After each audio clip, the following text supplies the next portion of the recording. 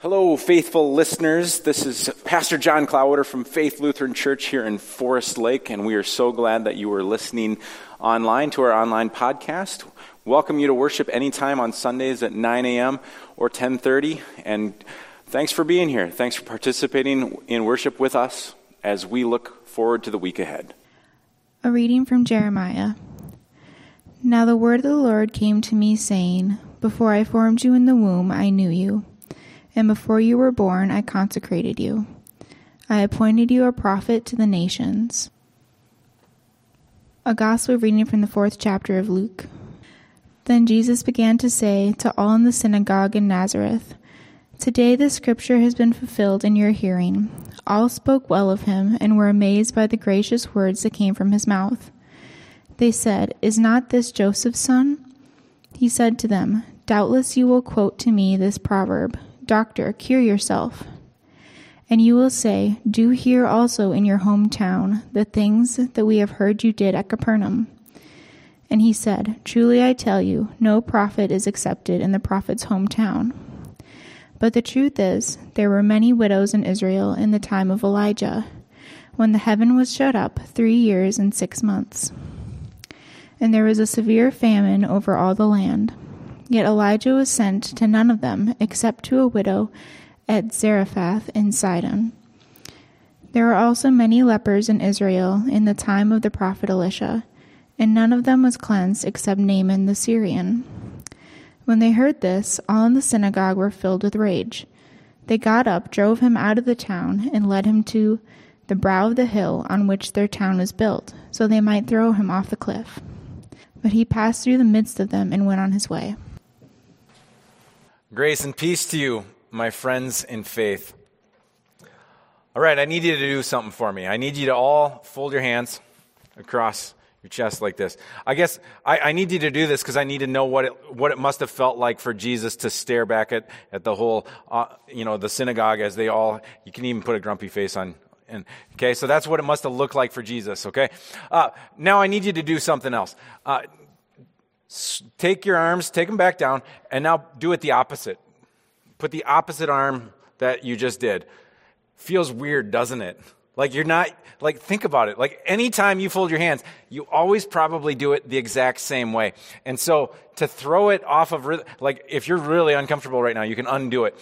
So even though you at home, you can all undo it. It feels weird because it's a backwards thing. Like every time I fold my arms, I always do it this way. So to do it this way just feels a little unnatural. And it's this habit that I've formed. It's what I'm used to doing. I recently took a leadership course in the 7 Habits of Highly Effective People. It's been around for a long time, but this is from the Stephen Covey Foundation. I studied Covey when I was in college, and I don't want to tell you how long that's been. So, I knew a lot about this material when I took it, but it was a train the trainer course, so I'm able to teach these habits. And it was a great leadership course for me to take because it was designed to reflect on the person. I saw how many different ways that this could also be applied to things that we do here in the church. And so thinking about how we cultivate better relationships with each other, how we become more effective in our own time and in our own self-growth. And so one of the takeaways that seemed very timely to me was how the course talked about how we carry our own weather. And it's from that first habit of being proactive. Stephen Covey says, proactive people carry their own weather with them. Well, what does that mean? Well, it means we don't have control over the weather, but we do have control over our attitude about it. And then the instructor showed us these different circles. We have the outer circle, the circle of concern, where we don't necessarily have any control. And then we have that inner circle, the circle of influence, where we do have some control. And so on the outside, these are the external forces that we think about, but ultimately we don't have very much, if any, control over. For example, as we talk about carrying your own weather, the weather. And let's be honest, here in Minnesota, we knew what we were getting into when we decided to live here. But that doesn't mean that weather and things that go on, whether it's going to be snow or cold or sun or whatever it is, we think about it and it influences our decisions, and it's something that we might be worried about. And so you think about other things that are in that circle of concern that we don't necessarily have control over. For example, natural disasters, politics, the outcome for our favorite sports team. And so think about how that can affect our feelings, even though we don't have any control over it. But it also extends to things like COVID and genetics and illness. We don't have control, but we certainly wish we did. But on that inside is the circle of influence. This is what we do have a little bit of control over, like the way that we talk to others, what we put into our body, the things that we do for our prayer and our spiritual practices. It's the circle in which our choices do have an effect on the outcomes. The instructor then offered a simple reminder on how our responses might affect us. And he said this: whatever you water grows. So think about that. Whatever we consume, whatever we put our mind to, or whatever we're thinking about the most, it's going to affect our external and our internal circles. We might make internal choices that affect our external attitude about things, whether that's the news that we consume or the people that we hang out with or the things that we dedicate our time to, that we spend time thinking about. Maybe these are activities that just aren't very fulfilling, but they're just kind of mindless and we keep doing them. You think about all of those internal choices that we make, the more that we do those, that can actually make that outer circle, that circle of concern, push down on us and potentially suffocate us. So what happens when we get controlled by that circle of concern and we spend all of our time kind of worrying and thinking about it? It becomes the one thing that we think about all the time. It creates fear and dread. It might even lead us to have less trust for our other people, to be less likely to have a positive outlook on our lives. So what about the things that we do have control over? And that's our circle of influence. That's where we have some control. The way that we think, the way that we act, the attitudes that we have towards others can go a long way in influencing them. We actually have control over those responses. And so when we add water to those, when we add more time and more thought and more energy to it, that circle can actually grow and actually healthy things can happen, positive behaviors, healthy habits, whether that's getting sleep or eating well or exercising. Maybe it's talking to somebody who can help you work through something, like a counselor or an expert, or maybe even talking to a trusted best friend to be able to find that healthy circle of influence so that as we water it, that can grow. And when those habits really start getting developed and cultivated, that's where we build some resilience. And when we have a little bit more resilience, we're a lot better equipped for when that circle of concern does get really big and scary and might be coming crushing down on us. Because the truth is, bad things do happen to us. Bad things happen in the world. The weather strikes. We may have an illness or loss. These are the things that we experience. But the stronger we can be, and the stronger we've built up that circle of influence in our lives, the better equipped we are to face those events. Certainly none of us could have anticipated COVID, yet over time, have you noticed how you've kind of changed and maybe evolved and you've understood how you have a little bit more of a circle of influence in your attitude and how you approach things, how we have some tools now that help us have some control and not be consumed by that. We have control with our response. So the course really wasn't specifically related to spirituality, but in my opinion, as I kept hearing these different ideas, the thing that I kept coming back to is thinking about how important spirituality is, how we spend time each week in prayer lab, because it's important that we've built up those tools of resilience to have that direct relationship with God, whether that's prayer or quiet or mindfulness, or just even think about our own stated theology, right? Our theology of loving our neighbor. That is something that we carry with us because that helps us in building our own circle of influence. And whatever we grow or whatever we water grows. It's true for me. I know that when I can find that circle of influence stronger in my life, it's when I'm more patient or when I'm more thoughtful. I'm more generous with my time and money when that's happening. I find that everything else just takes care of itself when I'm able to really think about that circle of influence.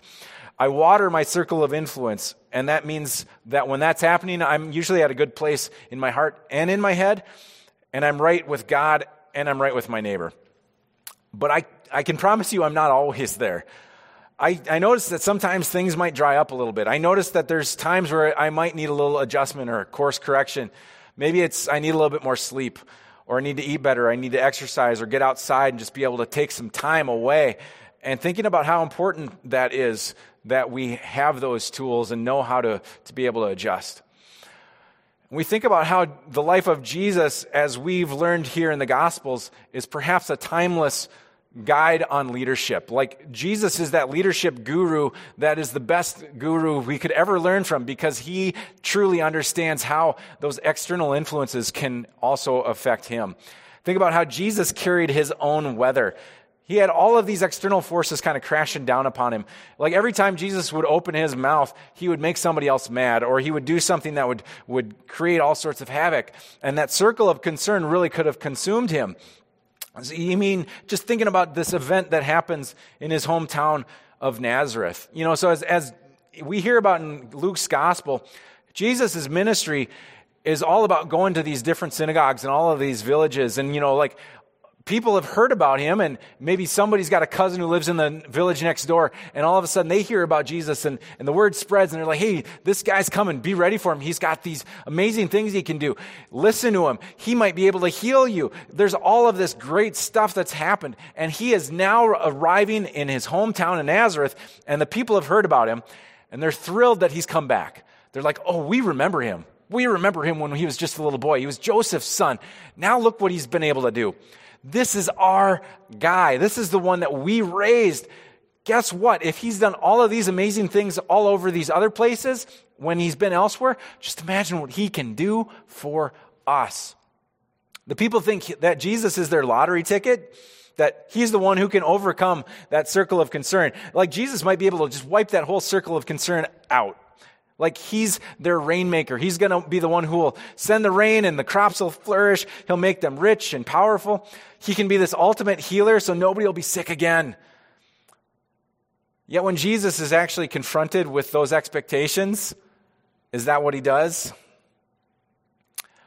No, as he teaches them, he's like, I'm not just here for you. But I'm here for everyone. I'm here for the foreigner. I'm here for the neighbor. I'm here for the enemy, the one that you don't like. I'm here for them too. And how well does that go over? Hint, not well. What happened when the people have their expectations completely surprised? What do the people in Jesus' hometown do when Jesus tells them he's not here for just them? They want to throw him off of a cliff. Like, let's let that sink in a little bit. Like, they're ready to kill him on the spot. Forget crucifying him on the cross. It almost ended right here. They drive him out of town. They want to throw him off a cliff. They want to say, Jesus, you aren't what we expected. It's too bad they didn't have an anger management course that they could have taken before he showed up to town. Theologian Fred Craddock said, Jesus doesn't go somewhere else because he's rejected in Nazareth, in his hometown. He's rejected in Nazareth because he's been somewhere else. To think about like the feedback that a preschooler might receive when they go back home and have a note written on a sheet of paper. The people of Nazareth don't share well with others. Jesus slips through the midst, back on his way. He disappears. And he moves to his next stop, and literally the first thing in Luke's gospel that happens after he's gone, he heals somebody. It's like that ministry doesn't stop just because he's had this setback. His circle of influence is going to keep growing because he's made that choice to leave the place that was trying to crash down on him. He had the ability to expand his circle of influence by leaving the place that was trying to stop his ministry. Now, here's the thing. Before we start patting ourselves on the back and saying, well, good job for us. I mean, at least we aren't like the awful people of Nazareth. I think it's pretty important for us to recognize something pretty important. We aren't that much different. We reject Jesus all the time. We really do. I think probably more often than we care to admit, with the choices that we make, with the things that we do, with the things that we think. Let's be honest. We want Jesus to do things just for us. We're selfish people. We want Jesus to be only for us. We want Jesus to believe the way that we believe, to vote the way that we vote, to act the way that we act. And the reality is, we think Jesus is created in our image. Not that Jesus came into this world because we'd messed up that perfect image that God created. And so what happens? What happens when we face the temptation to throw our neighbor off the cliff? When we reject those neighbors, Christians, non-Christians, the ones who don't believe the same way that we do, what do? We start wondering, well, how could God love them? Why would God be here for them too? And the reality is, when we try to throw off those neighbors, when we throw them off the cliff in our heads, it's really no better than trying to throw Jesus off the cliff ourselves. We can't control what others think, do, or say. But as a body of Christ, we definitely aren't the same. But what we can control is how we respond to a world full of people of differences, all created by our loving God. So think about it. How can we create a habit? Now, trust me, those habits might be really hard. How can we create a habit of loving our neighbor instead of speaking ill behind their back? How can we lift up that habit of building our neighbors up instead of hurling them off the cliff? We can't control the weather, but here's an image that I think you're all going to relate to. Remember, the goal in our lives is not to be the king of the mountain.